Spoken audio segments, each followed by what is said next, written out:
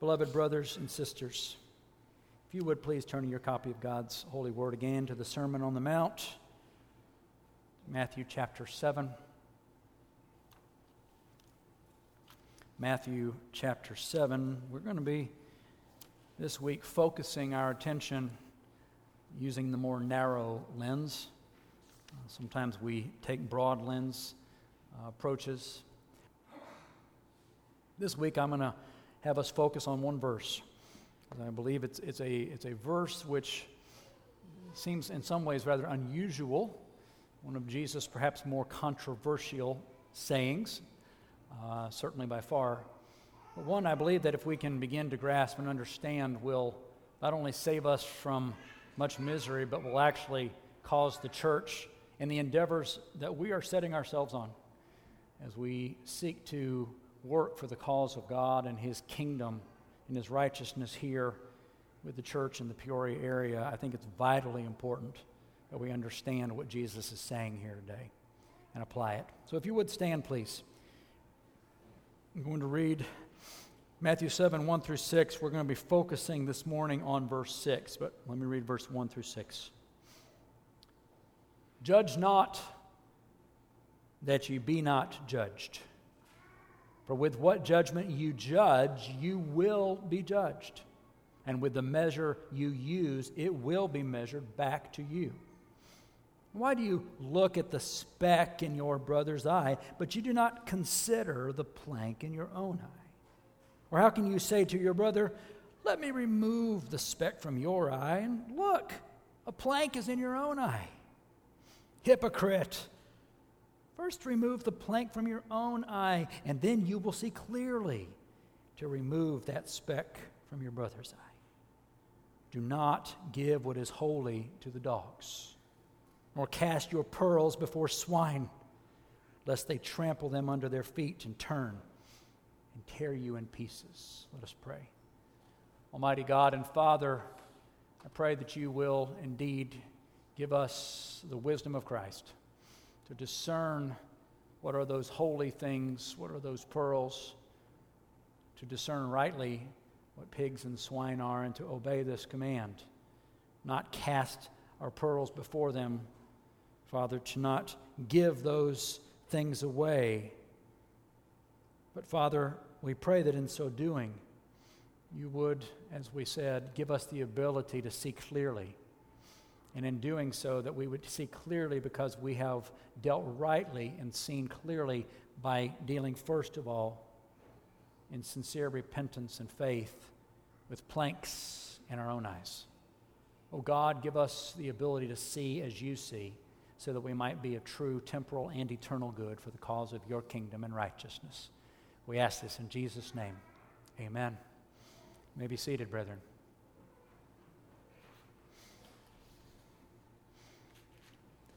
As I begin this morning, as I said, this phrase, this verse, Matthew 7, 6, speaks of things that we probably are not very accustomed to seeing much of in the Scriptures. He speaks here not only of pearls, we can think of a few references there in holy things, but he speaks of pigs and of dogs.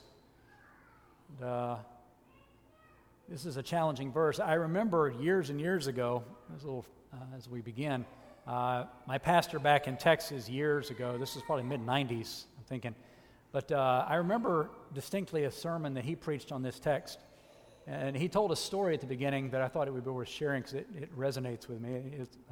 He said, a true story, apparently, that there was these two wealthy socialite ladies up in New York, and it was reported.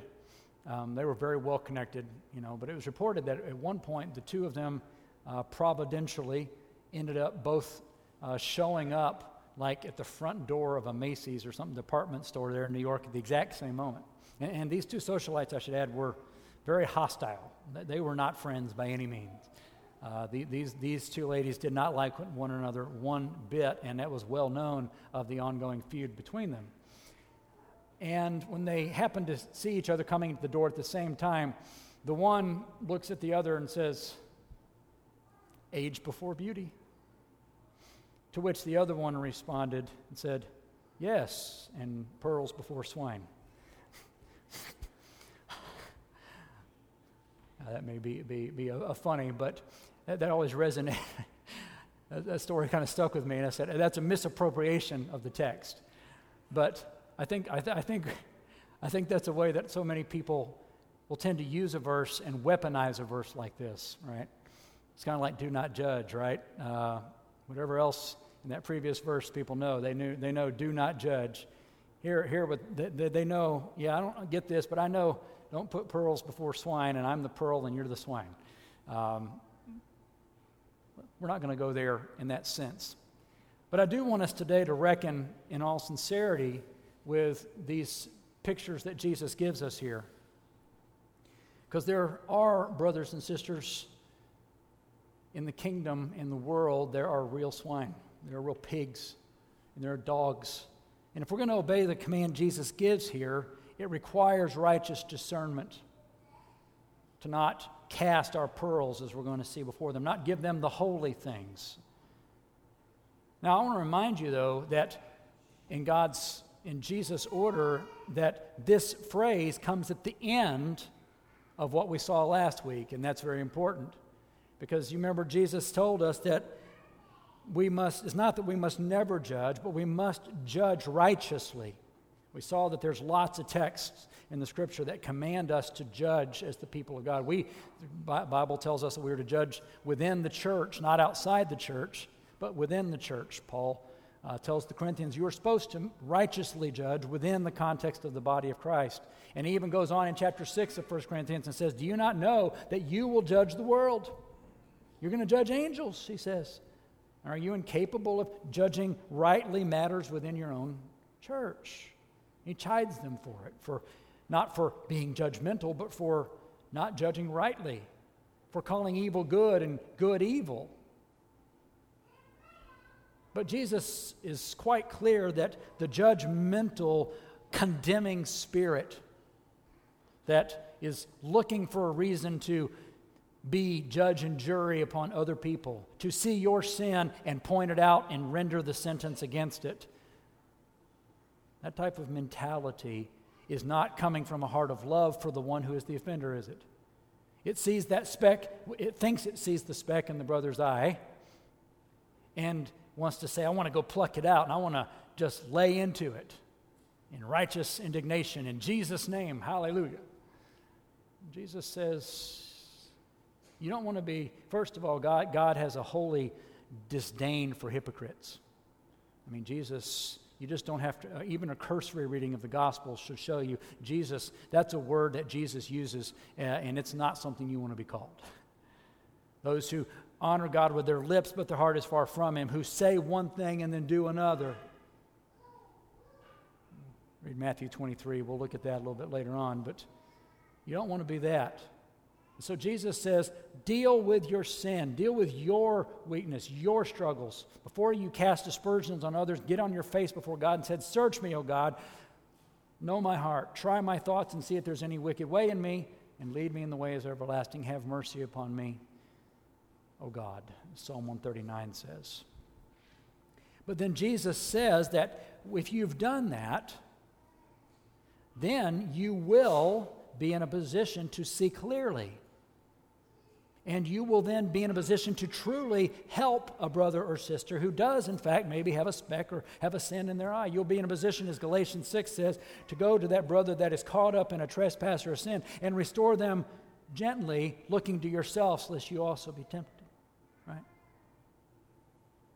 think so often our efforts to restore others, maybe we think in righteousness, are because we bring a holy arrogance rather than a holy dependence and humility. Lord, there but for the grace of God go I. God, I know that I have nothing in myself, but help me. Give me words, give me wisdom, because I love this brother or sister. And yes, there's a speck, but oh God, I know you've removed planks from my eyes. Help me and use me to bless this person and to be patient and meek towards them, that they may be restored.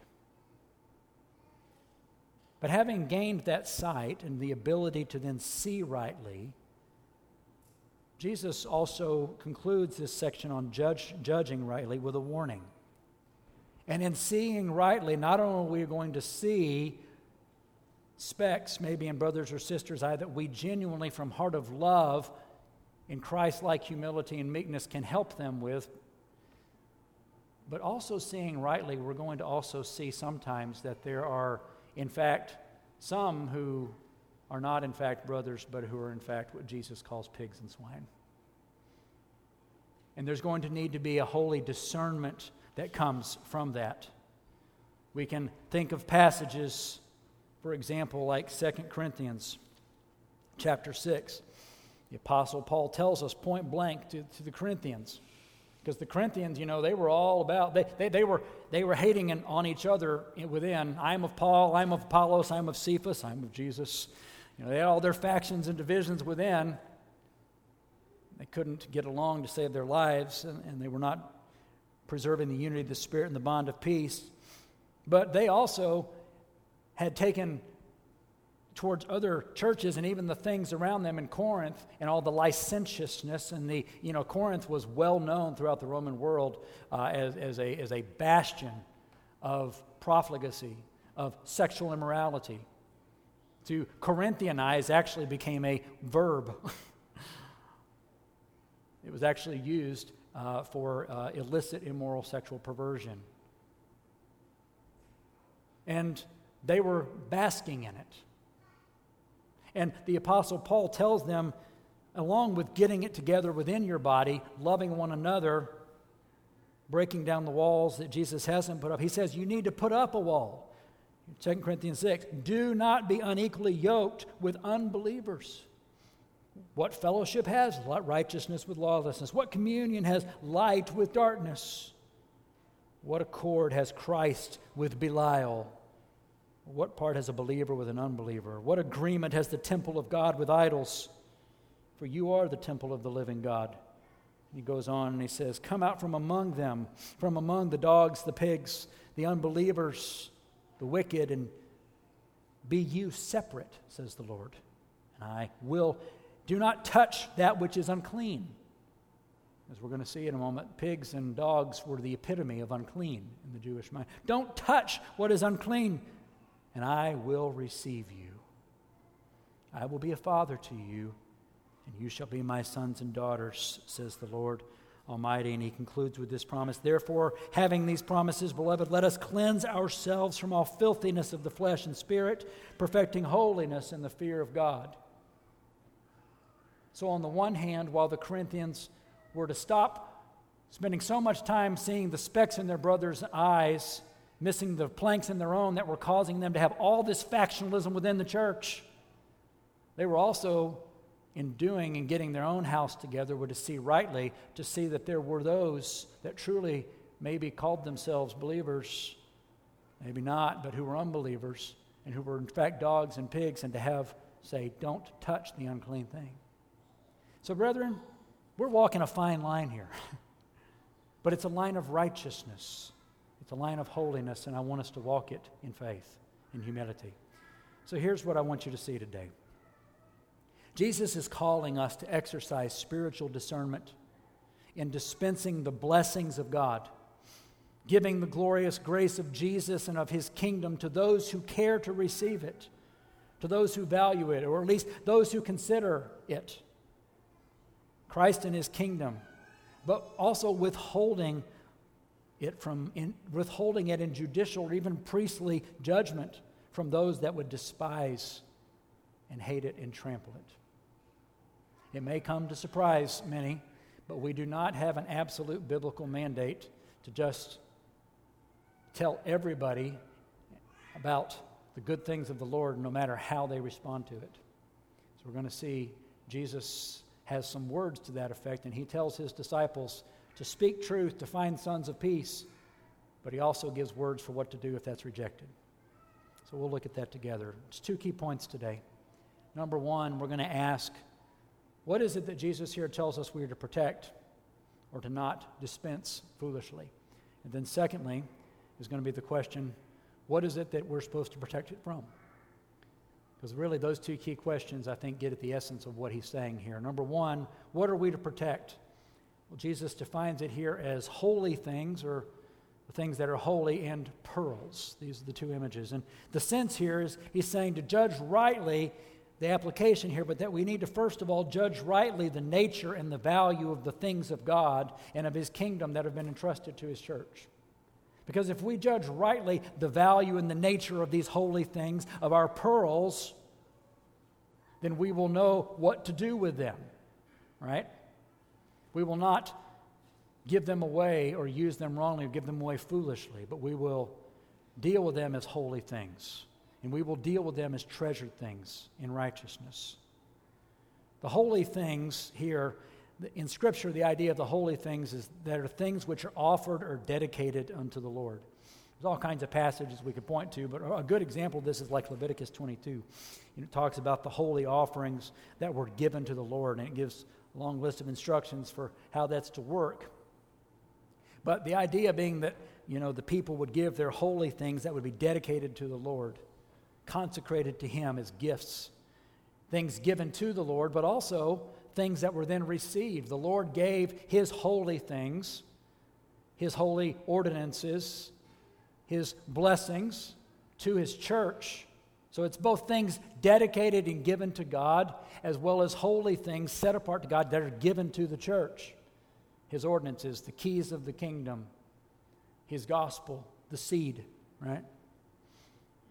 And the call is to realize that these are things that are set apart to God and that are gifts from a holy God, and then to use them in ways that will truly advance the cause of His gospel and of His kingdom as we seek first His kingdom and righteousness and lay up treasures in heaven.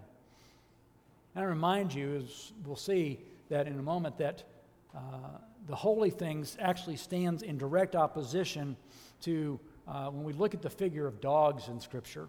There's several instances in the Old Testament where we see this idea of dogs show up, but it's typically in a case of people who have come under God's curse, who are usually being eaten by dogs. Think Jezebel, right? Things that have come under the curse, accursed things that are therefore being given over to the dogs. So you can see the image. You see where Jesus says, don't give the things which are holy, which are set apart to God, which are sanctified to Him. Don't give them to dogs, because the things given to the dogs are actually the things which are under God's curse. The Jezebels, the wicked who perish and the dogs lick up their blood or eat them, like the birds do on the field of battle. He also speaks here then of pearls. The pearls, of course, refers to the treasures of the kingdom.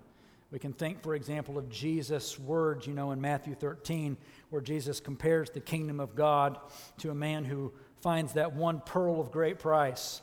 And for joy, he goes and sells all that he has.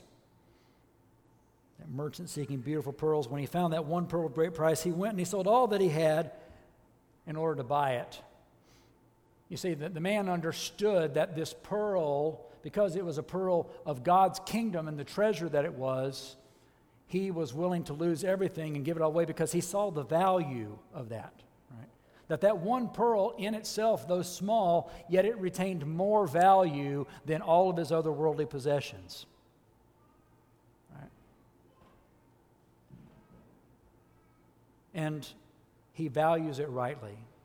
As far as what these treasures of the kingdom are, like I said, the idea is related to the holy things. These two are kind of, I would say they're relatively parallel. But here's an example. If you turn to Hebrews chapter 6, here's some examples of the holy things and of the pearls that are ours, of the kingdom of God, that inheritance that has been given to us. So there's many passages we probably could have looked at, Ephesians 1 and some others, but I'm going to use Hebrews 6 just because of its brevity. Hebrews 6, verse 4 and 5. Now this is in the context again of a warning against those that would, in fact, potentially prove themselves to be pigs or dogs by despising, disdaining, rejecting the pearls, devaluing them. But look what he says here. It's impossible for those who were once enlightened. And then he gives some examples. Tasted the heavenly gift, become partakers of the Holy Spirit, tasted the good word of God and the powers of the age to come, if they then fall away, and so on. These phrases here, he says what these people had, their treasure was that they had first of all been enlightened. Their minds had been illuminated. They had experienced some degree of an increase in their understanding, of having heard the mystery of the gospel and of a God who is gracious and merciful, a God who saves sinners, of the gospel by which he unites Jew and Gentile in one body, through which he was redeeming the world. They would have heard this. They would have had some enlightenment in their spiritual darkness. He notes here too that they had tasted the heavenly gift. That idea, I think the heavenly gift, if we equate that with Ephesians 1:11-14, the gift is the inheritance in the Spirit of God, that inheritance of the kingdom. They had tasted on earth to a certain degree some of the benefits and blessings of being in the fellowship of the people of God and seeing his kingdom, the reign of Christ on earth as in heaven, the joy and the peace of it. They had been in and out of the body and the family of Christ on earth. They had tasted, later on in this epistle, Hebrews 10:29, it talks about they had participated in the blood of God's covenant by which they had been sanctified. And again, we could talk about the implications of a verse like that in another context, but I don't want to minimize it. He speaks there of those who were about to fall away, who had trampled the Son of God underfoot. They had counted the blood of the covenant by which they were sanctified as an unclean thing. You see, they had insulted the Spirit of grace. So on. So they had in some sense come into contact with God's covenant and the promises, the blessings, the curses attendant thereto. They had come to worship, perhaps, in Hebrews 12, we saw this a couple months ago, when they had come, on the Lord's days to a degree, and they had ascended the holy hill of Zion, in Hebrews 12:22. They had come and they had the city of the living God, to the innumerable company of angels, to the general assembly and church of the firstborn. They had come to God, the judge of all, and the spirits of just men made perfect, to Jesus, the mediator of the new covenant, to the blood of sprinkling that speaks better things than that of Abel. They had experienced some degree of this in the corporate worship of the saints, right? They tasted these things. Hebrews 6 also mentions that they partook of the Holy Spirit. Again, we can talk about the implications of that in another context, but they had been and seen the powers of the Spirit. They had seen the Spirit working in the midst of the people of God in miracles, in displays, great power, both to heal the bodies of people, but also to heal their souls and to restore their lives. They had seen these things. They had seen the fruits of the Spirit of transformed lives. He goes on in Hebrews 6, he said they had tasted the good word of God. The milk of the word, right? Hebrews 5, just the previous chapter, it ends right here. He speaks in Hebrews 5 right at the end. This time they should be teachers, but they have somebody need again to teach the first principles of the oracles of God and have come to need milk and not solid food. Because those who partake only of milk are unskilled in the word of righteousness, being babes. But they had tasted in some degree the milk of the word of God and the good things of the word of God, and they were in danger of despising it and rejecting it. And lastly, he speaks in Hebrews 6 of the powers of the age to come. Again, the idea of miracles, of healing. They had seen miraculous and amazing things of the age to come breaking into the present age in the name of Jesus. All of these holy things they had seen, and yet they were in danger of turning it away and rejecting it to go back to Judaism. That's what's going on in Hebrews. But what I want you to see is that all of these things would be part of the treasures of the kingdom, of the pearls, of those holy things that Jesus is telling them here to consider the value of what you have, and then considering it, to go on and then consider to whom you're dispensing it. But before we go to that second point, I want to ask you, do you understand, saints? Do you value the treasures of the kingdom of heaven? This is a poignant point you need to ask. It doesn't matter whether you're old, like Bob, or me. I'm getting there. I'm right on the edge, right on the cusp. Or whether you're young, I want to ask every one of you, do you see Jesus as that treasure above all treasures, as that thing above all things? Would you be willing to give anything on this life away that you may have Jesus, as Paul says, and be found in him, not having a righteousness of your own, but that righteousness and that blessing that is Jesus? I pray before we go on to considering the dogs and pigs that you got that right. Because you see, saints, if you see Jesus as your greatest treasure and you see the treasure for what it is, that means that in reality you will have already gone through chapter 7, verse 1 through 5. If you see rightly and you esteem Jesus above everything in the world,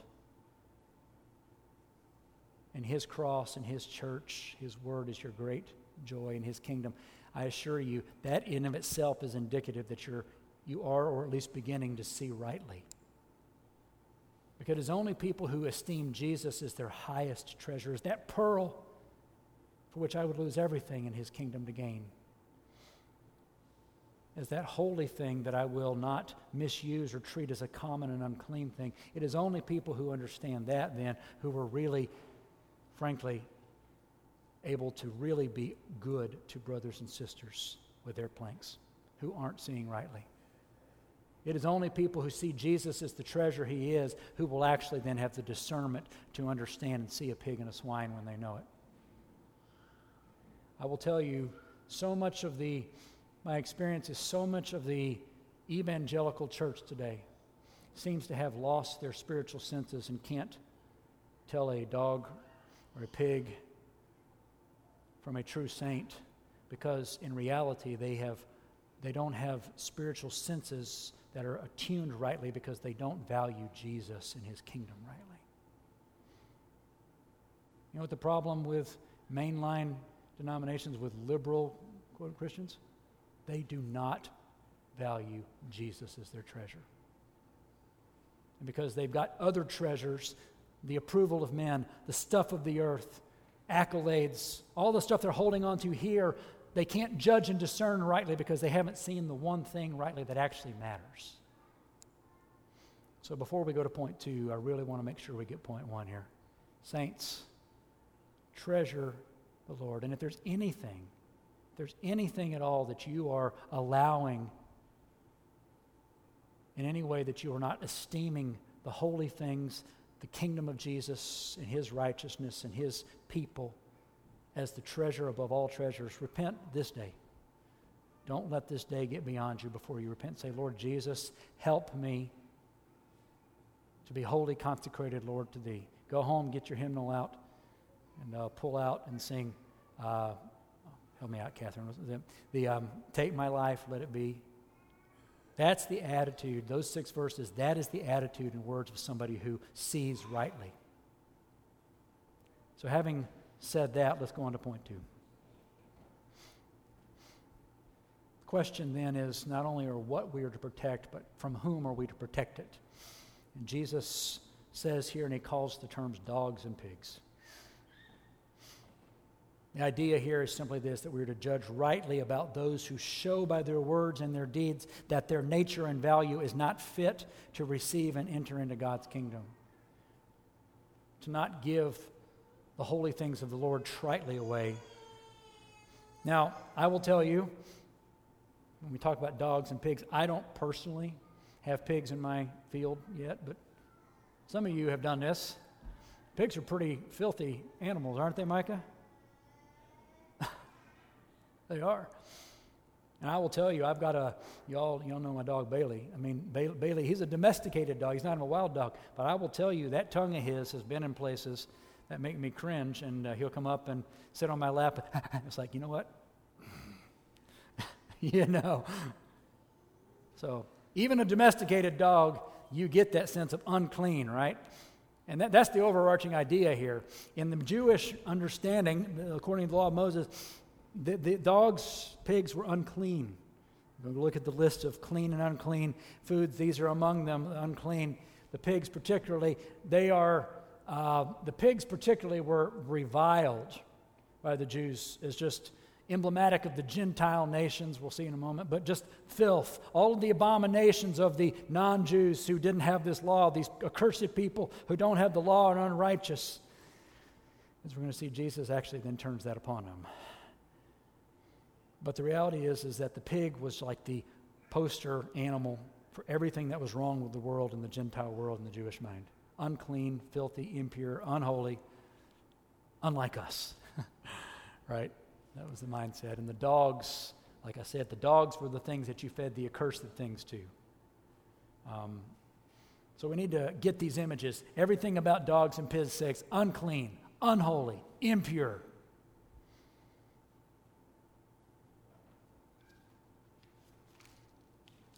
Jesus notes here that specifically the pigs are those that would trample the holy things under their feet. There's actually kind of an inverted parallelism going on here.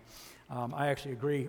Those who, I think rightly, have said that what Jesus is doing is using a device here, the inverted parallel, where when he says don't give what is holy to dogs, that's like the A, right? And then don't give your pearls to swine, that's B. But then, lest they trample them under the foot, that actually refers to invertedly to the pigs. And then the dogs, the turning and tearing into pieces, that's the dogs. You see it? So it's like A, B, B, A. That's what Jesus is doing. So the sense here, I think, is that, when he talks about, he says, think, for example here then, don't give your pearls to swine, lest the swine do what swine do.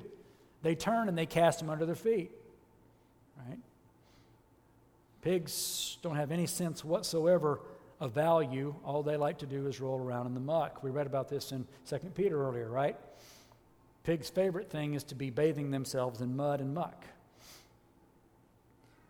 I'm reminded of the Proverbs in Proverb 11:22. It talks about like a ring of gold in a pig's swine's snout, so is a beautiful woman who lacks discretion, right?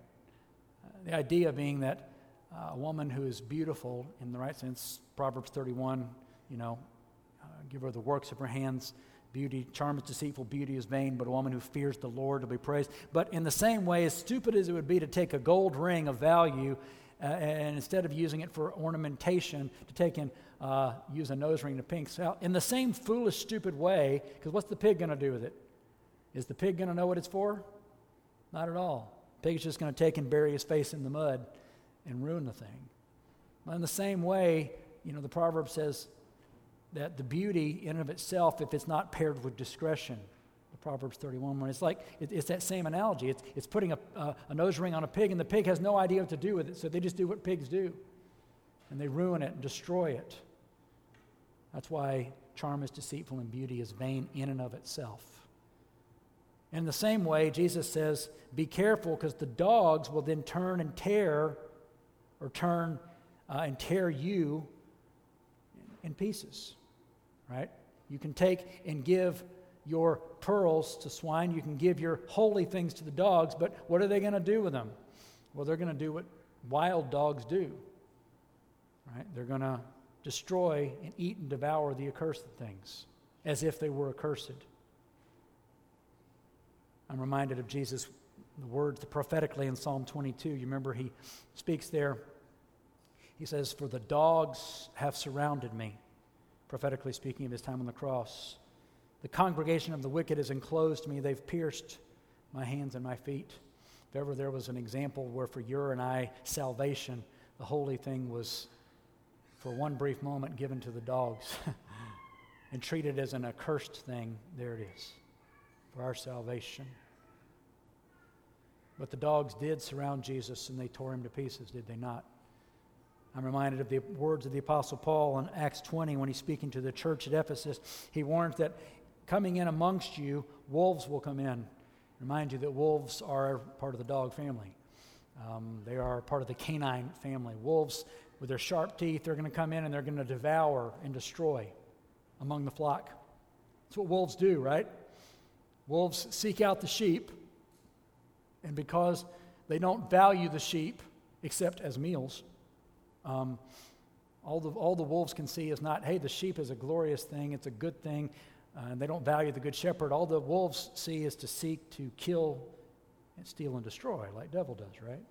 Wolves see dinner, so they come in amongst the people of God and they devour and destroy holy things, those people that are set apart to the Lord. Now, I want to consider, of course, the source of the defilement, of the uncleanness of these dogs and pigs. Maybe to put it this way, what is the source of their piggishness and their doggishness? Well, turn to Matthew 15. Jesus actually addresses this. What is it that makes pigs pigs, makes dogs dogs? Why do they do what they do? You know, Jesus really gets right at the heart of it here in Matthew 15. You know, he's just started at the beginning, and he's been talking about the Pharisees and the scribes and the Pharisees, and how Isaiah prophesied rightly about them, that they honor him with their mouth, and with their lips, but their heart is far from him, that they worship him in vain and teach as doctrine the commandments of men. And then Jesus follows that up. He calls the multitude around, having just given this rebuke, essentially having just called the scribes and Pharisees dogs and pigs, as we're going to see.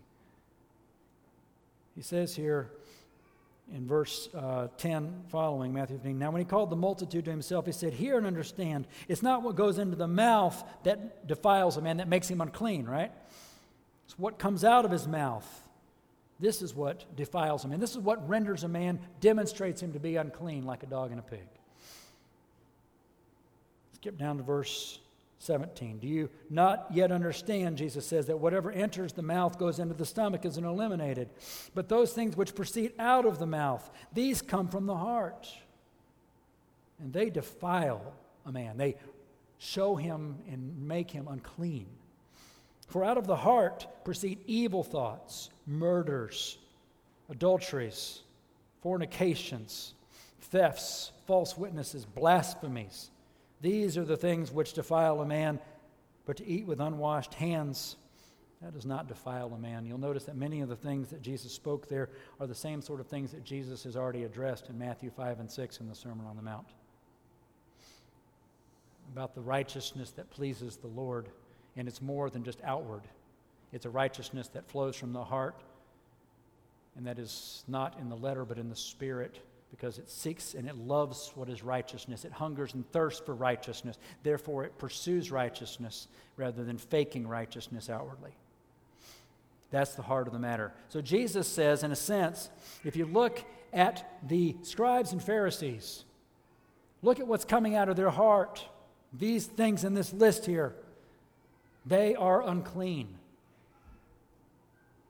They are defiled, even though they're sitting there calling you and everyone else defiled for not keeping the minutiae of the law and washing your hands in the way they prescribed. The reality, Jesus says, is they're the unclean ones. They don't see the plank in their own eye, and they're sitting here calling out your speck. They're hypocrites. But I think just to add insult to injury, if you keep going on, Jesus tells us, the way Matthew words it is very important. Look at what happens right after that. Verse 21. "Jesus went out from there and departed to the region of Tyre and Sidon, and behold, a woman of Canaan came from that region." And so again, a woman of Canaan. These were the accursed Canaanites, right? What were the Jews supposed to do? Drive their sorry backsides out of the land in God's name. And here it is, a woman of Canaan coming to Jesus. She's not part of the people of God. She is rendered and deemed by the Jews as accursed, as an outcast, as a dog and a pig, filthy, contaminated by their polytheistic, ungodly, immoral ways. You just add it up. She comes to Jesus from the region, cries out and says, "Have mercy upon me, O Lord, Son of David." She recognizes who he is. That's amazing.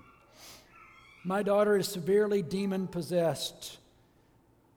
Now, what Jesus does next may seem incredibly harsh. "He answered her not a word. And his disciples came and urged him, saying, 'Send her away. She cries out after us.'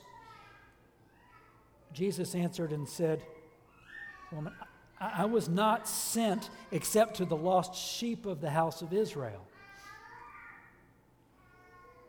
He's setting the bait here. Then she, this woman from Tyre and Sidon, the Syrophoenician Canaanite. She came and she worshiped him, said, "Lord, help me." Jesus answered, again, we may look at this and say, what? Jesus said this? It is not good to take the children's bread and to throw it to the little dogs. Let me put that another way. It is not good to take the holy things and cast it before swine and dogs. And she said, "Yes, Lord. Yet even the little dogs eat the crumbs which fall from their master's table." And you see what Jesus does. He says, he answered and said to her, "O woman, great is your faith. Let it be to you as you desire." And her daughter was healed from that very moment. You see what's going on here, brethren, is that this woman who was considered a dog by the Jews, unclean, she comes, and unlike the Pharisees who really were dogs and swine, this woman comes and she demonstrates true faith. What she demonstrates is that, in fact, she is not a dog or a pig at all. She demonstrates that she is one who's been washed, sanctified, set apart to the Lord, and been made clean. Doggish no more, piggish no more. Daughter of the living God. Amen? That's the point. Peter, you remember learning this same lesson in Acts 10, right? There's Peter, Cornelius' house, and the sheet comes down filled with all the unclean animals 3 times. Peter, "Rise up, take, kill, and eat." "Oh, no, Lord, I have never done this." And he hadn't. "I've kept unclean foods. That which I have called clean, do not call unclean. That which I have sanctified." The point being is, Peter, the Gentiles, using Paul's language, who did not know God, having the law written on their heart and doing the things of God's law in righteousness, they have become a law to themselves by the Spirit. And to close, as Paul says at the end of Romans 2, why don't you go ahead and turn there, because you want to see what really happened? Let me tell you what really happened in the story of the Phoenician woman. Paul actually describes it theologically. Remember in Romans 2? Romans 2, frankly, is almost like a long, expanded version of Matthew 7, verse 1 through 6. All that Jesus talks about being hypocrites, seeing the law, seeing the specks in others, but not seeing the doggishness, the piggishness, the logs in your own eye. Paul starts the chapter and he challenges the Jews with all their hypocrisy. And then he mentions in verse 6 and following that the reality is that those who by true faith, like Father Abraham, they seek for eternal life, they will, by patient continuance in doing good, they seek for glory, honor, and immortality by faith. Verse 8, it says, verse 10, they will receive glory, honor, and peace because they work what is good and righteous, whether they're Jew or they're Greek. There's no partiality with God. On the other hand, those who, though having the law, but if they are, verse 8, self-seeking, they do not obey the truth, they obey unrighteousness, there will be indignation and wrath on them, no matter how much they think of themselves in their law. Right? There will be tribulation and anguish on every soul of man who does evil, of the Jew first and also of the Greek. And here's the difference. Skip down to verse 25, chapter 2. You want to know what's the difference? Circumcision. The Jews prided themselves on their circumcision because the circumcision has made us clean, set apart, holy. But look what Paul says here. Circumcision is indeed profitable if you truly keep the law. That is, if you love righteousness. But if you're a breaker of the law, your circumcision has become uncircumcision. Therefore, if an uncircumcised man uncircumcised man keeps the righteous requirements of the law, that is, in faith, will not his uncircumcision be counted as circumcision? And will not the physically uncircumcised, if he fulfills the law, again, in true faith, will he not judge you who, with your written code and circumcision, are nevertheless a transgressor of the law, who sees the speck in others and spends your time condemning others, but you can't see the work of the law in your own eyes? Then here's the conclusion of the matter. For he is not a Jew who is one outwardly, nor is circumcision that which is outward in the flesh. He is a Jew who is one inwardly, and circumcision is that of the heart, of the Spirit, not in the letter, whose praise is not from men, but from God. I won't ask you to turn there, but Paul says the exact same thing in Philippians 3. Listen to what he says. Finally, my brethren, rejoice in the Lord. Verse 2, beware of the dogs. Beware of evil workers. Beware of the mutilation.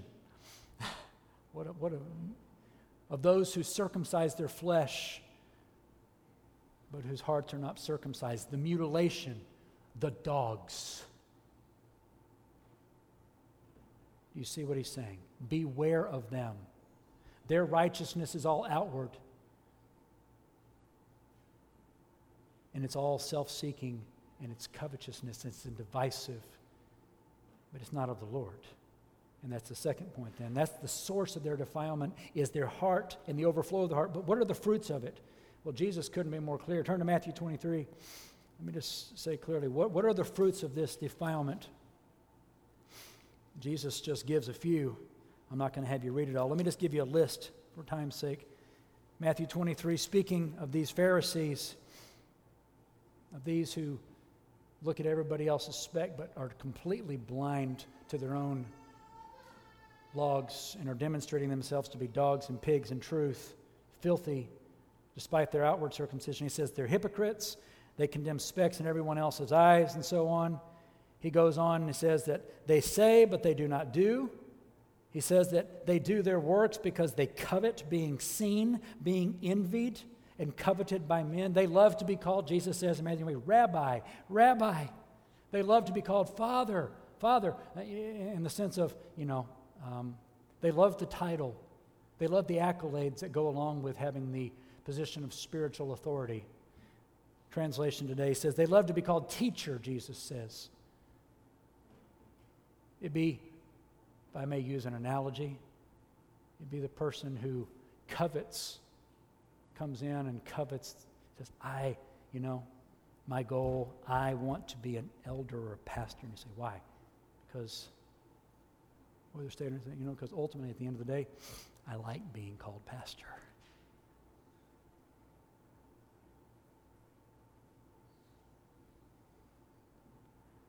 Jesus says have nothing to do with that. It doesn't mean it's a sin if you refer to me as elder pastor, but brethren, the point is, it's like, to what end? Away with the titles, if that's the thing for you. He says they exalt themselves, again in Matthew 23. They pray pretentious, long prayers to be seen or heard by men, to be thought of as holy. They covet, they devour wealth of widows' houses. They love to argue. They're very argumentative people like this, the Pharisee types, right? They argue about every detail of the law. I've met people like this, right? They love to get in theological debates. Now again, is there a place for some theological debate? Yes. Are there places where we need to have genuine, earnest discussion and sometimes rebuke over heresy? Yes. But you know what I mean? There's guys, women sometimes, who just, they in their pride, they love to get into deep debates because they like secretly of thinking of themselves as well learned and smart. It becomes a cover for pride.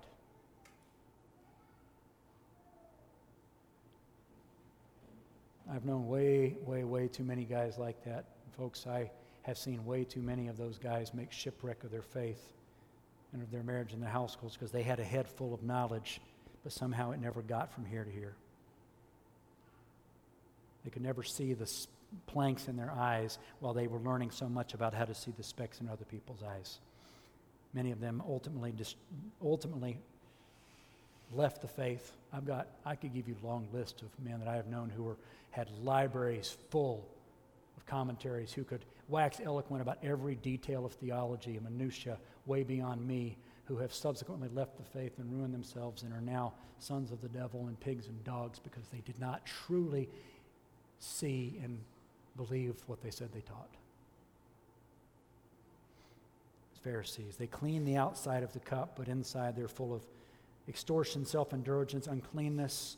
They're blind guides, straining out gnats, swallowing camels, missing the weightier matters of the law, justice, mercy, sincere faith. But boy, they can argue about the details of supra versus infralapsarianism with the best of them.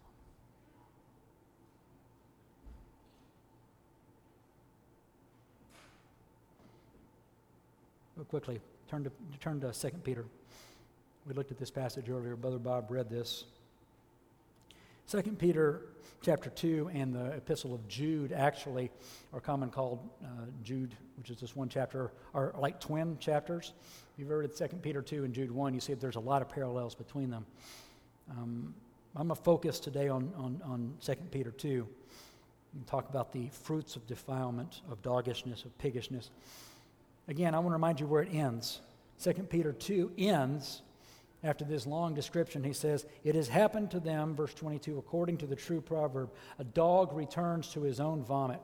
That's what dogs do, right?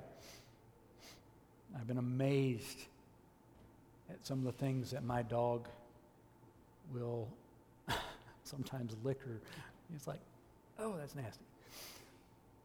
Sows having been washed, having been cleaned.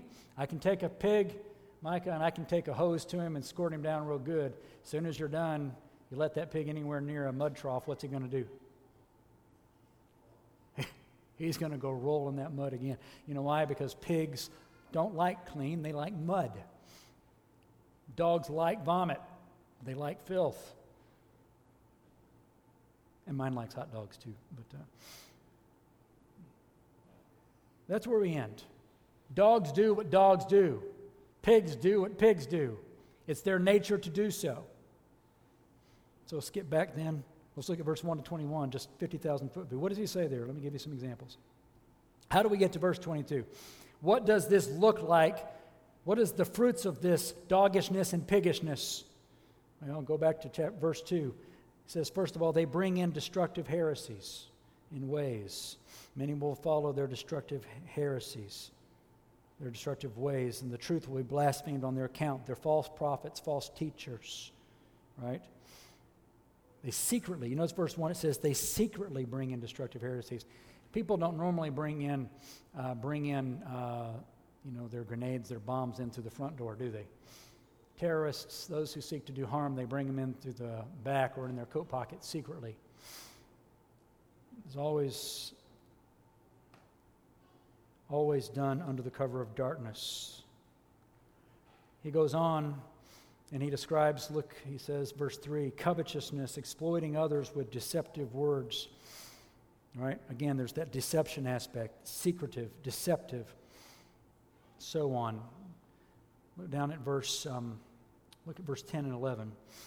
He picks it up again down there. And especially of these, they walk according to the flesh in their lust of uncleanness. They despise authority. One thing you can always tell about pigs and dogs, ultimately, is that they may try to cover fleshliness and their appetites and lusts outwardly, but inwardly, like Pharisees, they're full of corruption. And eventually it shows itself. And it says also that they really hate authority unless they happen to be the one in it. They despise authority.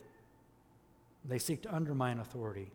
They're presumptuous. They're self-willed. They're not afraid to speak evil of dignitaries. They'll go speak to all sorts of people about their complaints and grievances about this person or that person. You know, let me just say this, brethren. This is a humbling thing for all of our Christian brethren who spent so much time lambasting, whether it's Biden or Trump. Don't get me wrong. I absolutely believe the gospel has political ramifications, brethren. But you see in the parallel in Jude that Jude did not even, that the angels did not denounce Satan, but said, the Lord rebuke you. They're not afraid at all to speak all kinds of things against those in positions of civil authority. Brethren, when you see somebody who will just publicly trash the names and reputations of those who are by God, as Brother Ashton read earlier, whom God has put in positions, that doesn't mean I agree with them, right? I can look at Rita Ali right here in Peoria as our mayor, and I can say, I know what Rita Ali stands for, and there's some grievously abominable things that she is for. She is highly pro-abortion. right? She is bad in that way. She is drunk deeply at the wells of socialism in her thinking. And she would like to impose that on Peoria, but I assure you, both if I address her, if I was speaking to her, or if I'm speaking to one of you, in this church we will pray for Rita Ali. We will not trash Rita Ali.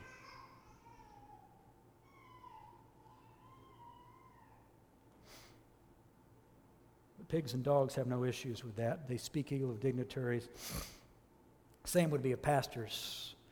You know, how many times I've seen church splits, divides come about because, we'll go talk to other members, this, that, or the other, about pastors doing this, or pastor stinks in this way, or this policy is bad, or whatever. I have seen so many churches come crumbling down because instead of talking to the pastor and following Matthew 18, we go speak to everybody else about the pastor. But that's an example here. They're like brute beasts. They speak evil of things they don't understand. Verse 12.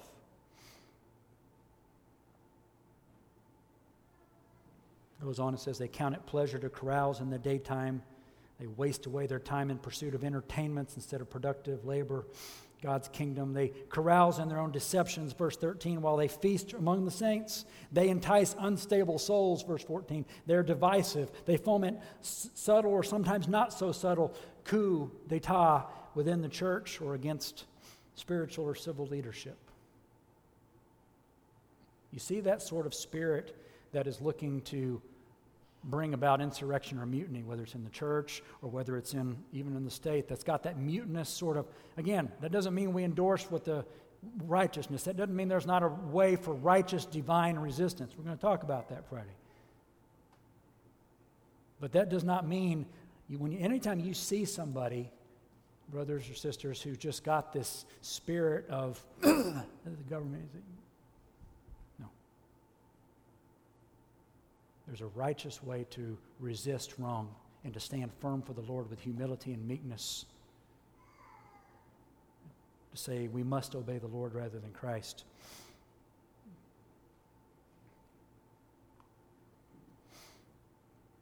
They promise liberty. They speak great selling words, verse 18, of emptiness. They allure those who have escaped from error. They promise liberty while they themselves are slaves of corruption. And then he concludes, they do ultimately what dogs do, is they go back to their vomit. They do what pigs do. They've been washed. Maybe they were baptized, maybe whatever, but at the end of the day, because their heart has not been changed fundamentally, they go back to wallowing in the mire. Sometimes it's immediate. Sometimes it takes a while. I remind you of just a couple verses real quick. Why don't we turn to 1 Timothy chapter 5. 1 Timothy chapter 5. Paul makes a very insightful thing here regarding eldership, but the principle applies more broadly.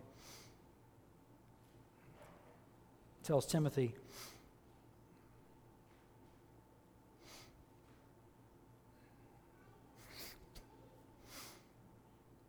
verse 22, do not lay hands on anyone hastily, nor share in another people's sins. You keep yourself pure, Timothy. In other words, be careful, Timothy. Don't just, in your rush to fulfill these, be careful. Don't be stupid. Be wise. Be discerning. Think of 1 Timothy 3. Look at it carefully, because here's why. Verse 24 and 25. Some men's sins are clearly evident. Their doggishness and their piggishness just goes before them, preceding them to judgment. But some others, those of some others follow later. And in the same way, the good works, the good deeds of righteous faith of some are clearly evident, and those that are otherwise cannot be hidden. You see the point? Sometimes it's immediately obvious. Other times, though, it's kind of like the wheat and the tares, right? Just give it time, let it grow, pray. But the discernment, the difference will become to fruition over time. Lastly, Titus chapter 1. Again, in the context of elders, both times Paul speaks here, but look what he says to Titus in this context about, laying elders and so on. But then he goes on, he says that there are those, verse 10, many insubordinate within the church. Again, they're divisive, they're insubordinate against authorities, they're idle talkers, deceivers, circumcision. Their mouths need to be stopped. They subvert households. They teach things which they ought not for the sake of dishonest gain, self-gain. Skip down to verse 15, because here's the point. He says, to the pure, all things are pure. But to those who are defiled and unbelieving, doggish, piggish, all right, nothing is pure. But even their mind and conscience are defiled. They profess to know God, but in their works they deny him, being abominable, disobedient, disqualified for every good work. Point being is that to those who are truly clean, those who are saints of the living God, who have been given a new heart that hungers and thirsts for righteousness, and therefore which is submissive, which trusts in Jesus, which waits on the Lord, which, all the fruits of the Spirit, right? The Beatitudes. To those who are the inheritors of the kingdom, he says there, they are pure. And what happens is, to the pure, all things are pure. They are the ones who, like Jesus, because he was pure, he can touch the lepers, and instead of him becoming defiled, the lepers become clean. But on the other hand, to those who are defiled, who are unbelieving, nothing is pure. Their outside may be as clean as can be, whitewashed tombs like the Pharisees, but even their minds and conscience are defiled. And so to those who are not pure, despite their claims of being pure, they actually make unclean everything they touch. Their defilement defiles other things.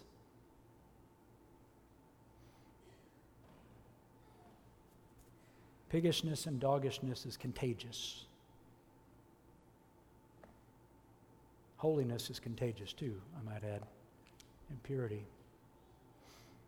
So what does this mean then for us, brethren? I'm going to close with this. Here's the implications. There's a lot that could be said, and there's a lot of other texts that relate to this. I'm just not going to worry about it. I'm just going to remind you of two things. One, last verse I'm going to have you look at. Turn to Revelation 22. This will be the last verse. This is very simple. Just look where this ends, because I think this is really important. Revelation 22. Verse 13 to 15. I am the Alpha and the Omega, the beginning and the end, the first and the last. Blessed are those who do his commandments, that they may have the right to the tree of life, and they may enter in through the gates of the city. Remind you that earlier in chapter 21, you remember it describes those gates of the New Jerusalem as being 12 gates, and each one of those gates is remember? It's a pearl. So they're going to enter in to the gates of pearl because they have valued the kingdom as a pearl. They have the right to that tree of life and enter the gates of the city. But outside, cast out are dogs, sorcerers, sexually immoral, murderers. Again, think Jesus here, not only the ones who murder the body, but those who hate their brothers in their hearts. Think Sermon on the Mount definition of murderers here. Idolaters, who covet and envy the stuff of this world and other things more than God, who loves and practices a lie. Brethren, that should inspire in you a holy fear. Oh God, may I never, ever be a dog or a pig. May you keep me holy. Will you keep me close to the cross? Keep me seeing Jesus as my treasure. So then what does that mean? Here's what it means. I'm going to summarize chapter 7, verse 1 through 6, and apply it to what we're trying to do here at Res Pres. First of all, 7, 1 through 5a talks about the need for holy humility. Before we can go forth, brethren, and be of any good in Peoria for the cause of the gospel and to work with the church, we need to begin, as Catherine said Wednesday night, identifying, calling out some big logs in our eyes, owning some of the things that have been done. Humility. And this isn't some sort of wokeism, let's make reparations. This is just calling it what it is. I can't wipe away the past, and I'm not going to wallow in false guilt. My Lord Jesus has said that he has washed away that guilt if we have repented of it. But we need to call it out and say, look, Jesus has made it clean. We're not going to sit there and go on beating ourselves up with the guilt, but we need to acknowledge that there's guilt and there were planks there, and maybe we need to just call it out. Lord God, remove our planks. Help us to see rightly. Give us grace. But then he says, having done so, we move from humility to helpfulness. The end of verse 5.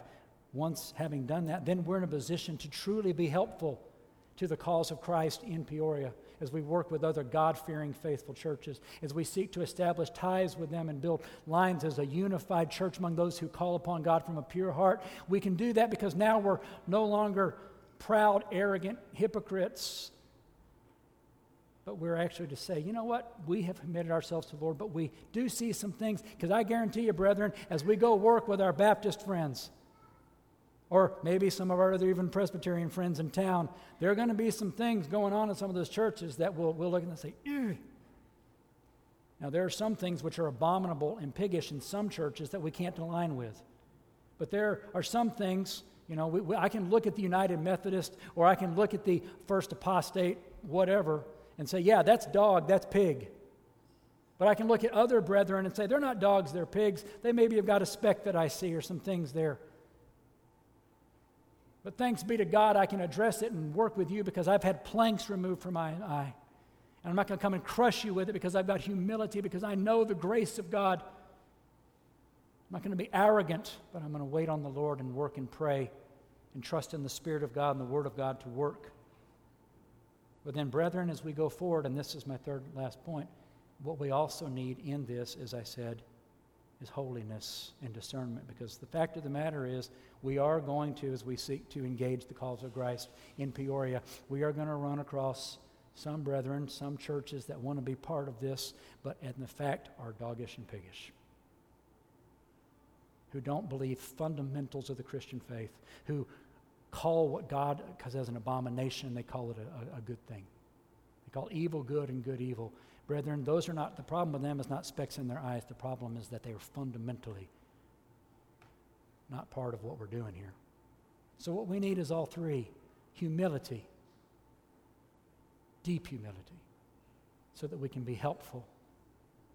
But in being helpful, we need the discernment of holiness, so that the Lord will help us to walk rightly. May the Lord our God help us as we go forward. Let us pray. Almighty God, these verses search within, they expose so much. Father, we are in truth just sinners saved by grace. But Father, what a great grace it is. A grace that cleanses within, without. A grace that teaches us that denying ungodliness and worldliness, we are to pursue righteousness and holiness with those that call upon the Lord from a pure heart, as Titus 2 says. Father, that's our yearning, is that we would do that with those who call upon you from a pure heart, that we would be aligned with them, and that we would be pure ourselves and humble and gracious and gospel-minded, even as we contend for the faith once for all delivered to the saints. Father, this task seems just too big. Father, I acknowledge in myself, I say with Paul, who is sufficient for these things? But Father, I believe that you are a God who is near to those who call upon you, those who seek your kingdom and righteousness. You will give us all that we need. So Father, we pray that you would keep us humble. We pray that you would make us helpful. And we pray that you would grant us the holiness to stay with you and to separate from those who are not truly yours. To separate from those who would take holy things and trample them, who would take our pearls of the kingdom and the gospel and devour them and us. Oh God, give us discernment as we walk in your way. In Jesus' name, amen.